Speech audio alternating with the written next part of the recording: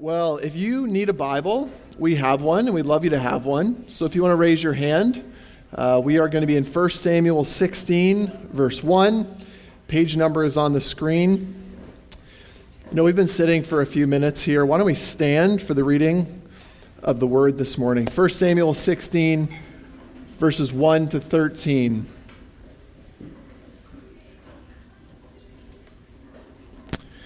And the Lord said to Samuel, "How long will you grieve over Saul, since I have rejected him from being king over Israel? Fill your horn with oil and go. I will send you to Jesse the Bethlehemite, for I have provided for myself a king among his sons." And Samuel said, "How can I go? If Saul hears it, he will kill me." And the Lord said, "Take a heifer with you and say, 'I have come to sacrifice to the Lord.' And invite Jesse to the sacrifice, and I will show you what you shall do. And you shall anoint for me him whom I declare to you." Samuel did what the Lord commanded and came to Bethlehem. The elders of the city came to meet him, trembling, and said, "Do you come peaceably?" And he said, "Peaceably I have come to sacrifice to the Lord. Consecrate yourselves and come with me to the sacrifice." And he consecrated Jesse and his sons and invited them to the sacrifice. When they came, he looked on Eliab and thought, "Surely the Lord's anointed is before him." But the Lord said to Samuel, "Do not look on his appearance or on the height or his stature, because I have rejected him. For the Lord sees not as man sees. Man looks on the outward appearance, but the Lord looks on the heart." Then Jesse called Abinadab and made him pass before Samuel, and he said, "Neither has the Lord chosen this one." Then Jesse made Shammah pass by, and he said, "Neither has the Lord chosen this one." And Jesse made 7 of his sons pass before Samuel, and Samuel said to Jesse, "The Lord has not chosen these." Then Samuel said to Jesse, "Are all of your sons here?" And he said, "There remains yet the youngest, but behold, he is keeping the sheep." And Samuel said to Jesse, "Send and get him, for we will not sit down till he comes here." And he sent and brought him in. Now he was ruddy and had beautiful eyes and was handsome. And the Lord said, "Arise, anoint him, for this is he." Then Samuel took the horn of oil and anointed him in the midst of his brothers. And the Spirit of the Lord rushed upon David from that day forward. And Samuel rose up and went to Ramah. This is the word of the Lord. Praise be to God. You may have a seat.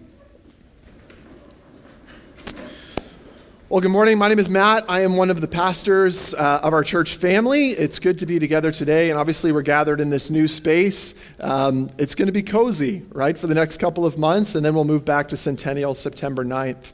But really feel this is an important time for us as a church body to really come together, to be forced to sit beside somebody else. So rather than waiting until we ask you to move in, maybe take the initiative and move next to the person beside you in the coming weeks.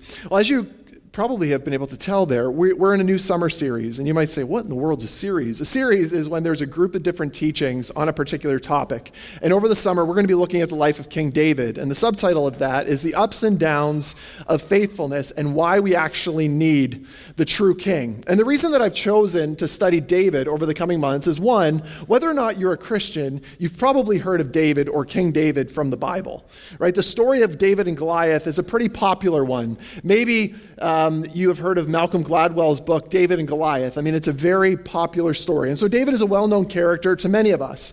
Secondly, David in the scriptures is listed as being a man after God's own heart, meaning that David's desires were similar to God's desires. And I'm sure if any of us could say at the end of our life and the way that we lived, that we were people that lived as being people after God's own heart or had hearts similar to God's, we would probably say, yeah, like I did it. Like this is great, right?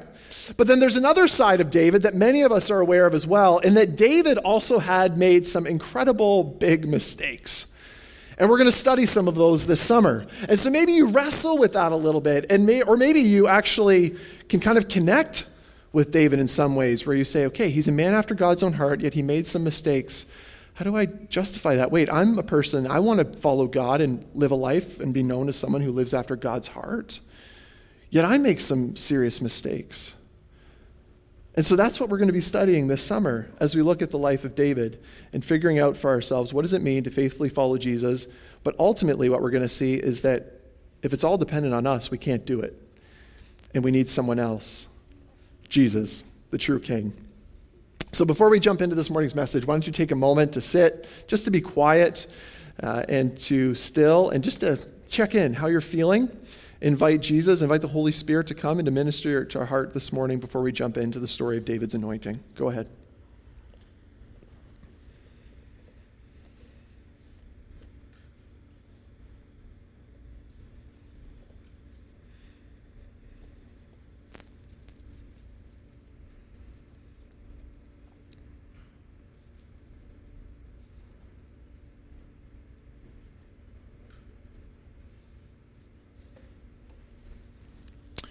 So Jesus, we thank you that we can gather in this space, and I just thank you for our teams that serve to help us get set up in new spaces.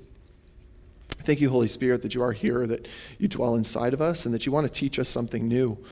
So God, whether or not we are followers of Jesus here this morning, we want to now just be present, to be challenged, to have our minds challenged, and also, Lord, to have our hearts challenged, that we might then begin to live differently, to have our head, heart, and our hands affected.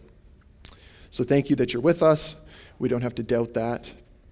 And we thank you for the opportunity that we have this morning. In your Son's name we pray. Amen. Well, it's probably no surprise to many of us, but our culture is fascinated with stories and superheroes. I'm going to admit it to you, but I have not seen Avengers Endgame. And those of you that are like Marvel fanatics are like, what? I've seen it twice. How come you haven't seen it? Or maybe you realize that they're also going to release it another time and put it in the movie theater so they can up the amount of money that it's going to make off the box office. And maybe, for me, to be quite honest, the reason I'm not doing it is because I can just watch it when it eventually ends up on my television through Netflix or otherwise. And I also realize that in order for me to catch up with Endgame, I've probably got about, 14 to 20 other movies to watch. And I'm like, I just don't want to do that. And so I haven't seen Avengers Endgame. But Endgame is an example of a movie in our culture that has taken off, and there's this fascination around superheroes. I mean, you can go on Netflix, you can go on television, and see all of these superheroes are suddenly rising to some sort of prominence. Have you ever stopped, though, to ask the question of why is our culture so fascinated with superheroes? Why are we so fascinated with superheroes? Why are we so fascinated with these stories of, in all of these stories, there's some sort of problem that needs to be solved.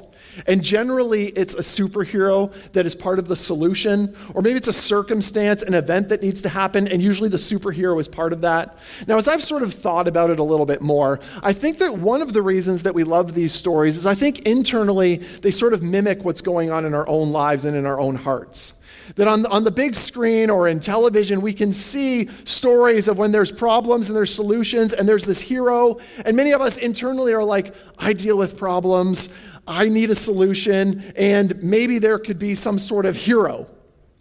And some of us maybe even begin to think about ourselves as the heroes of our story, or maybe some of us begin to think about perfect situations and scenarios in our life that would need to happen in order for there to be some sort of peace or solution. How about some examples, right? So how about our relationships? How many of you have ever believed in your own life or about the situations that you find yourself in? I've got no relationship. And if I were to have this particular person to enter into my life that would give me the perfect relationship, and then I've sort of a hero that would save, my be feeling lonely. Or maybe for you, it's, if this change would happen in my family dynamic, everything would be fine. My family would be fixed if this particular situation were to take place. Or maybe it's your finances. It's like, okay, if I were to get this raise, it would completely fix my finances. Or if this person were to be hired rather than this other person that I work with, things would be so much better, and then everything would be fine. Or maybe it's your family. All of my family problems would be solved if, this happened and when this person did this. Or maybe it's daily living. Maybe you live with a daily living like reality of a circumstance situation. If I would be way less stressed if, fill in the blank. I would be way less stressed if, my kids behaved, if my kids would quit being kids, or I would be way less stressed if, everything would just be solved. Maybe we should move, leave where we are. Maybe that's it. Or maybe you're like me right now, and I'm about to take 2 weeks vacation. After 1:00, I'm off for 2 weeks. And you're like, once I have vacation, everything in my life will be better. Right? And so I got to admit, now you might say, well, what's the problem with this? I mean, Better relationships are good, like maybe a little bit more money at times would be of assistance. But here's the problem. When you put all of your desires into this one thing, what you realize is that that thing's going to fall short. They always fall short. Things always fall short. I remember getting a text from somebody that said, if I just had a husband, I would, my problems would be solved. And I was like, but then you're going to have husband problems. They're not going to be solved. You're just going to add another issue to your life. And so what many of us realize is that's what happens. You get that different job, and then suddenly your job has issues. The new job has issues. You're always in these new stages, and this is part of what we realize is we believe that followers of Jesus believe that we live on this side of Jesus' resurrection, right? That he came back to life, and so we have hope. But then we're awaiting his final return, and so we still live in the midst of this broken world, yet we have the semblance of hope, but yet it's mixed. And so what do we do? And I think the story that we're going to study today of the anointing of David kind of, in some ways, hones in on this problem of what do we do when the hero doesn't turn out the way that we wanted the hero to? What do we do with that disappointment?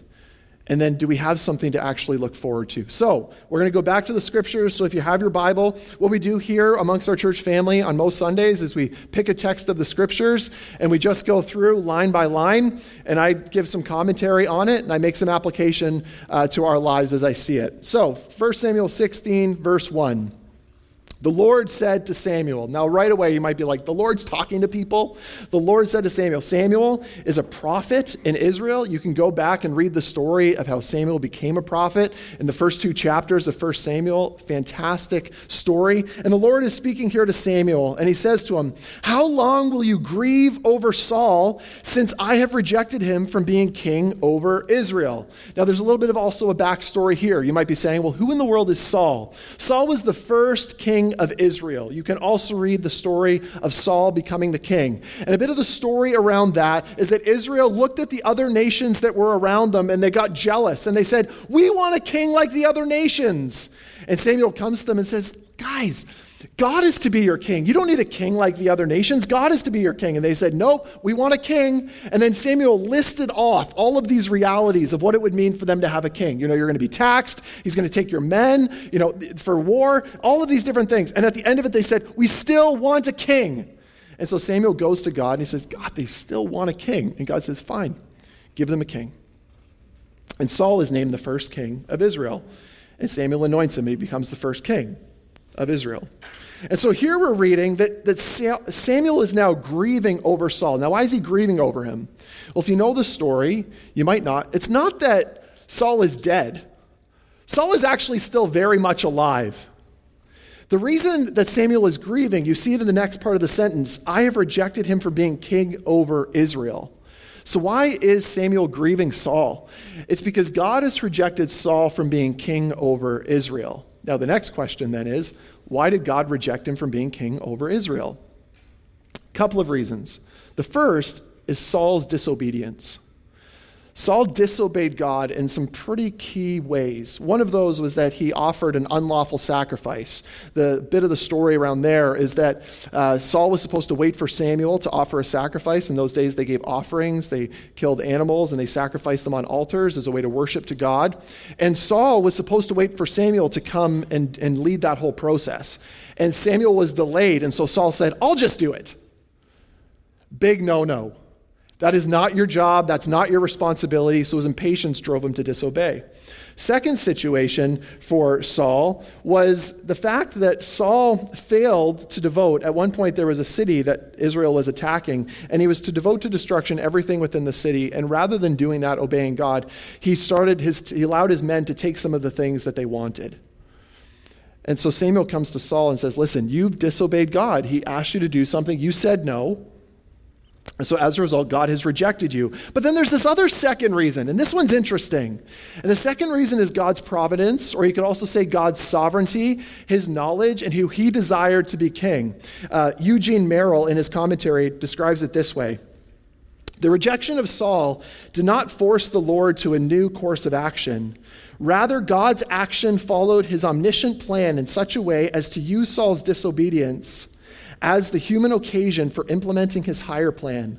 God had permitted the people to have the king of their choice. Now that that king and their mistake in choosing him had been clearly manifested, God proved the superiority of his own wisdom in raising up a king who would come in fulfillment of his perfect will. Fascinating. So there's also a part of this that God says, no, like there's going to be another king, but he's going to be the one that I'm going to choose for you rather than the one that you choose for yourself. Interesting. So here's the situation. If we're to go back to the beginning of the verse, what's happening? Samuel is grieved. Why? Saul has been rejected king. He's disappointed. So as we apply this, have you ever been disappointed in someone that you thought was going to be like the person to fix the situation? Has someone ever fallen short for you? Have you ever been disappointed even with God's plan? Like I'm sure there's part of that too here with Samuel, right? He's like, God, like I thought Saul was the guy, and now you've rejected him. Like, have you ever been angry at God in that way? I thought this was going to be the way out. I thought this was going to be the circumstance or event. I'm sure many of us have been in that situation before. And so we can maybe relate here to Samuel. So God starts by asking Samuel this question. He says, how long will you grieve over Saul? I have rejected him from being king over Israel. But then he gives him instruction. Fill your horn with oil and go. I will send you to Jesse the Bethlehemite, for I have provided for myself a king among his sons. So here's the instruction. I realize that you're grieving over Saul, but I've got another king in mind. So I want you to fill your horn with oil, because when you find this king, you're going to anoint him with oil on his head. And I'm going to tell you where you're going to find him. And he tells him to go to Jesse the Bethlehemite, and among his sons is going to be the next king of Israel. He's given his order. He's now given his instructions. Now, as I was reading this, I kind of wondered, like, would Samuel be surprised by Jesse the Bethlehemite? Would this have been surprising? And it might have been in some ways surprising, but there was also a point in the scriptures where we read about the family of Jesse. Jesse comes from the tribe of Judah. If you remember the story of Jacob and his sons, and one of the tribes is Judah. And Jacob, as he's about to die, shares blessings over each of his different sons. And I want to put on the screen what he says over the tribe, over his son Judah. This is in Genesis 49, verses 8 to 10. It says this, Judah, your brothers shall praise you. Your hand shall be on the neck of your enemies. Your father's sons shall bow down before you. Judah is a lion's cub. From the prey, my son, you have gone up. He stooped down. He crouched as a lion and as a lioness. Who dares rouse him? Verse 10, notice this. The scepter shall not depart from Judah, nor the ruler's staff from between his feet, until tribute comes to him, and to him shall be the obedience of the peoples. Now, it's a pretty ambiguous text, like in context. Generally, as part of these blessings, as a father was blessing his sons as he's about to die, there was usually like, okay, you can have this, you can have this, you can have this, sort of parceling out the land and property and different things. Judah is not told he gets anything. Differently, he's prophesied and says, from your lineage, your children's children, there will be a royal anointing on your family. The scepter shall not part from your hand. Now, if you know the story of the scriptures, which line does Jesus end up coming from? Judah. Right here in Genesis 49, we're being pointed forward. So here we have in the text, Samuel is given the purpose for his trip, right? You're going to go to Bethlehem. You're going to find Jesse. You're going to anoint one of his sons. How does Samuel respond? Verse 2. And Samuel said, how can I go? If Saul hears me, he will kill me. Now, he's assuming that word will get back to Saul that the prophet Samuel is traveling to visit Jesse the Bethlehemite. And that might begin to raise, the hairs on the back of Saul to say, where is he going? And if he knows that he has been rejected as king, he likely will then assume, you might be going to find the next one. And so Samuel's response is natural. Saul's going to kill me if he finds out that I'm going to anoint the next king. If you study kingdoms or monarchies in this way, you will understand that there is a king, and anybody that disobeys that king is guilty of what? Treason. So in this way, Samuel is potentially going to act on and to commit treason by going and finding another king, even though it is at the Lord's direction. And so Samuel's terrified. And the Lord said, hilarious, okay? Just read this in context with me. The Lord says, take a heifer with you and say, I have come to sacrifice to the Lord. And invite Jesse to the sacrifice, and I will show you what you shall do. And you shall anoint for me him whom I declare to you. He's going undercover, right? Like, is that not what's going on? Like, he's not intended to be like, it's not trickery here. I've added another purpose to the trip. Saul doesn't need to know that. He can know that you've gone and that you're going to make a sacrifice there, but there's another purpose to your trip. Now, at this point, all right, sometimes we read the scriptures and we're like, oh, Samuel, he goes and he just goes. But think about it here. Samuel recognizes the risk of his trip.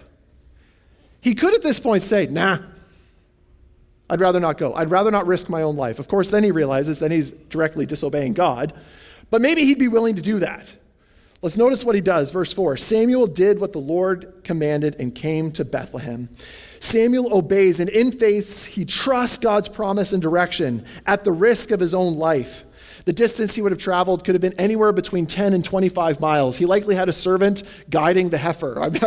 Imagine Samuel, he's walking along. He's got a servant with the heifer, maybe some other things that they've got. He's got to travel this 10 to 25 miles, likely on foot. He realizes the risk that he's taken into his hands here, and he goes. As we reflect on this, you might be then realizing that there's an opportunity to be challenged here of what is God asking you to do today, and are you going to obey? What is God asking you to do today? Are you going to obey? What are the emotions swirling around, and how can you rest on the facts of who God is and what he has done? Samuel could have been overwhelmed by his grief and said, no, I'll go in a little bit, not now. But he goes, he obeys. What is the challenge to us in our obedience? What comes next? 4b. The elders of the city came to him trembling and said, do you come peaceably? And he said, peaceably, I have come to sacrifice to the Lord. Consecrate yourselves and come with me to the sacrifice. And he consecrated Jesse and his sons and invited them to the sacrifice. Samuel obeys. He goes and he arrives at the city. What happens next? The elders of the city are like, uh-oh, the prophet of Israel is here. Now, they're thinking, who sinned that we don't know about? Are we in trouble? Or maybe they're also thinking, okay, we know that there's this little rift. I mean, it didn't come out through Twitter or anything like that, but they're aware that now there's this rift between the prophet of Israel and the king, Saul. And maybe they're like, we'd rather not get involved at this one, right? So have you come peaceably? Why have you come? And he says, well, yes, peaceably I have come. I want to make a sacrifice. Go and consecrate yourselves. And then we read that he invites Jesse and his family to come. And so they're invited to come. And we read that he consecrates Jesse and his sons and invited them too to the sacrifice. Now, the process of consecration, likely a change of clothes, bathing. Some traditions, if we look back at the law, they may have been required not to engage in sexual intercourse the couple days leading up. Whatever it might be, they're to come ready to be reflective as they make a sacrifice. And likely here we read that Samuel has invited Jesse and his sons. He's likely now staying with Jesse and his sons. He's taken on the personal responsibility of consecrating them, being part of the process for them to be cleaned, preparing for the sacrifice. What happens next? When they came, he looked on Eliab and thought, surely the Lord's anointed is before him. But the Lord said to Samuel, do not look on his appearance or on the height of his stature, because I have rejected him. Now, before we begin pointing the fingers at Samuel and saying, you prophet, you, always looking on the outside, let's consider again the situation. He's been grieved over what was likely a dear friend. who he thought was the next king of Israel. He's now been commanded by God at the risk of his own life to go and find the next king. He's now gone undercover. He's arrived. He's gone through the consecration process. I mean, he's like, I am ready to meet the next king. I want the hero, right? I mean, that's sort of what's happening here. And in walks the eldest, Eliab. Looks like a king. Not too bad. He looks good. Samuel, like many of us, are desperate for good news, and we're desperate for a hero. And so as a result, what does he do? He judges Eliab by the way that he looks. And actually, it's not the first time that Samuel does this. When Saul is anointed king, he also comments about Saul and says, look at Saul's looks. He's pretty good. He's taller than the rest. Not too bad. So in looking for a king, Samuel was attracted to the external without giving any consideration to the internal. Eliab looks good, he makes physical sense, and Samuel is desperate for the hero. Now again, I think we have to reflect upon what's happening here in the story. Have you ever been willing to sacrifice internal character for external beauty? Are you ever tempted to the appealing story, the American dream? Who or what is your hero story, and why does it appeal to you? Is there actual depth, or does it just look good? You know, this forces us to ask questions of our motives and our hearts, and to say, why am I attracted to the things that I am attracted to? Is there actual sustenance there? Am I living for myself, or am I living for God's desires? What happens next? Let's go on. Why does God reject Eliab? What is God looking for? What does he see? Very famous line from this chapter. For the Lord sees not as man sees. Man looks on the outward appearance, but the Lord looks on the heart. Now, right off the bat, I'm just going to be honest about my emotions. That's terrifying. That is terrifying. That an all-knowing, all-powerful, everywhere at once God sees through my flesh and sees not just my physical heart, but the motivations of my heart. For the Lord sees not as man sees. Man looks at the external appearance, but the Lord looks at the heart, your will, your desires, your soul. This is terrifying. So we got to ask the question, well, why the heart? And the heart is revealed when God is looking, but also when nobody else is looking. So some questions to reflect on. How is your character? How is your heart? You can maybe ask the motivational questions of what motivates you. Who are you when no one else is watching? Matthew Henry, in his commentary on this text, says this: we can tell how men look, but he, God, can tell what they are. Ooh. Sort of sends like a shiver down my spine. That's intense. Jesus in Matthew 6, verse 5, he says this about the hypocrites, the Pharisees, challenging us about our prayer lives. He says, and when you pray, you must not be like the hypocrites, for they love to stand and pray in the synagogues and at the street corners, that they may be seen by others.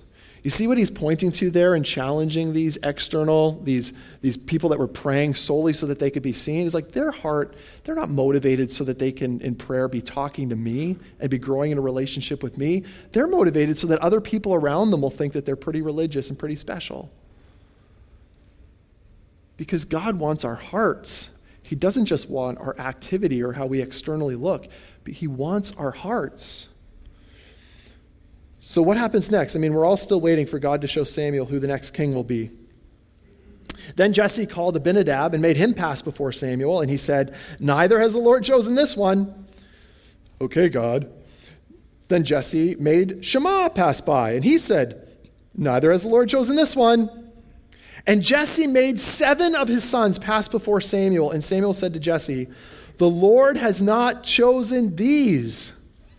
So think about being part of the situation. I mean, you're sitting there, maybe you're one of the sons. It's like, okay, I'm coming before the prophet. Ta-da! Is it me? Not you. Like sibling rivalry. Brothers. Is it me? Not you. Not you. How does Samuel respond? The sun cycle doesn't seem to be producing the true king. Then Samuel said to Jesse, "Are all your sons here?" And he said, "There remains yet the youngest, but behold, he is keeping the sheep." And Samuel said to Jesse, "Send and get him, for we will not sit down till he comes here." A couple of things to notice. First, the assessment of Jesse towards his son. He's the youngest and he's the smallest. You're probably not going to want him. He's the youngest and he's the smallest. Secondly, he's keeping the sheep, which indicates that he has not even been called for the feast and for the sacrifice. He's the runt of the family. He wasn't invited to the sacrifice or the feast. We need someone to watch the sheep. Who will it be? The youngest, David. David's probably about 15 years old at this point. Leave him in the field with the sheep. We'll commence and do everything else. Like, do you see what's going on here? In another commentary, it reads this way: Jesse, having evidently no idea of David's wisdom and bravery, spoke of him as the most unfit. Yet God in his providence so ordered that the appointment of David might the more clearly appear to be a divine purpose and not the design either of Samuel or of Jesse. Because if Jesse had his way, it would have been one of the other 7. If Samuel had his way, it would have been one of the best looking, the oldest, in fact. Nope. God sees the heart. What is Samuel's response? Samuel here, in faith, is still holding and trusting God's promise that the next king would be found among Jesse's sons. And what does he say? We're not sitting until he's here. Go get him. Right? Verse 12, and he, Jesse, sent and brought him in. Now he was ruddy and had beautiful eyes and was handsome. And the Lord said, "Arise, anoint him, for this is he." Then Samuel took the horn of oil and anointed him in the midst of his brothers, and the Spirit of the Lord rushed upon David from that day forward. What are we to make of he was ruddy and had beautiful eyes and was handsome? Well, he's likely still in his shepherd's clothing. His skin is probably sun-kissed. As I said, he's probably 15 at the time. He's young, right? So it's interesting here that you might be saying, like, it's not that you can have a good heart and not be handsome. Right? Like, that distinction's not made in the text. It's like, David was handsome, but we're being driven to something else about him here. And what does God instruct? He says, this is the one. Samuel took the horn of oil and anointed him in the midst of his brothers. So what does this mean in him anointing? Well, he's now been given a divine designation to the government. It's now recognized. You're going to be the next king after the death of Saul. But it's also a divine communication of gifts and of graces. We read here that the Spirit of the Lord rushed upon David from that day forward. In the previous text, we see that the Spirit of the Lord came out of Saul. God had rejected him. The Spirit is now in David as next Israel's king. What this also means is that God clearly sees David's heart, and his assessment led to David's anointing. Right? There's something about this 15-year-old's heart as he's taking care of the sheep, as he's been serving as a shepherd. There's something about his desires. There's something about his internal motivation, the way his character is formed, that is unlike the rest of his brothers. He is different. Psalm 78, verses 70 to 72, is a reflection on the selection of David. He chose David, his servant, and took him from the sheepfolds. From following the nursing ewes, he brought him to shepherd Jacob, his people, Israel, his inheritance. With upright heart, he shepherded them and guided them with a skillful hand. God saw something in David that David may not have even seen about himself. Think about this for yourself for a moment. Do you think David was out in the sheepfolds and even being brought in going, I'm going to be the next king? Why? Because I deserve it. No, not at all. The trajectory of his life was not him to be the deserved one amongst his family and his brothers. You know, you maybe think of yourself not very highly. You think, I can't be used by God. I've got nothing. I've been overlooked. I've been mistreated. God sees you and he sees your heart, and nothing you do for Jesus will ever be put to waste. He sees you. He sees your heart. He sees your motives. He sees everything. Matthew Henry again writes, many a great genius lies buried in obscurity and contempt, and God often exalts those whom men despise and gives abundant honor to that part which lacks. Well, what happens next? closing of verse 13. And Samuel rose up and he goes to Ramah. Samuel's completed his task, and we actually don't read much more about him other than a visit that David makes to him, and then it is death. But he's able to finish out his life now. He's able to, finish it out. He rests, retire in peace. I've done what I was asked to do. I found the next king. Now, where do we go from here? What's the point of the story? Like, for you and for me, how do we connect with this? Do we go, well, I've got to really work away at my heart. I've got a bad heart. You're filled your life with messages of self-rejection. I'm a bad-hearted person. God will never choose me. God would never use me because I'm a person of obscurity. I'm not attractive. God will never use me. I don't have that spouse that I've always wanted. I don't have that job that I've always dreamed of. What do you do if you're Samuel in this situation? Like, okay, we found the king, but then do you struggle with then like putting your hopes and aspirations and desires into David?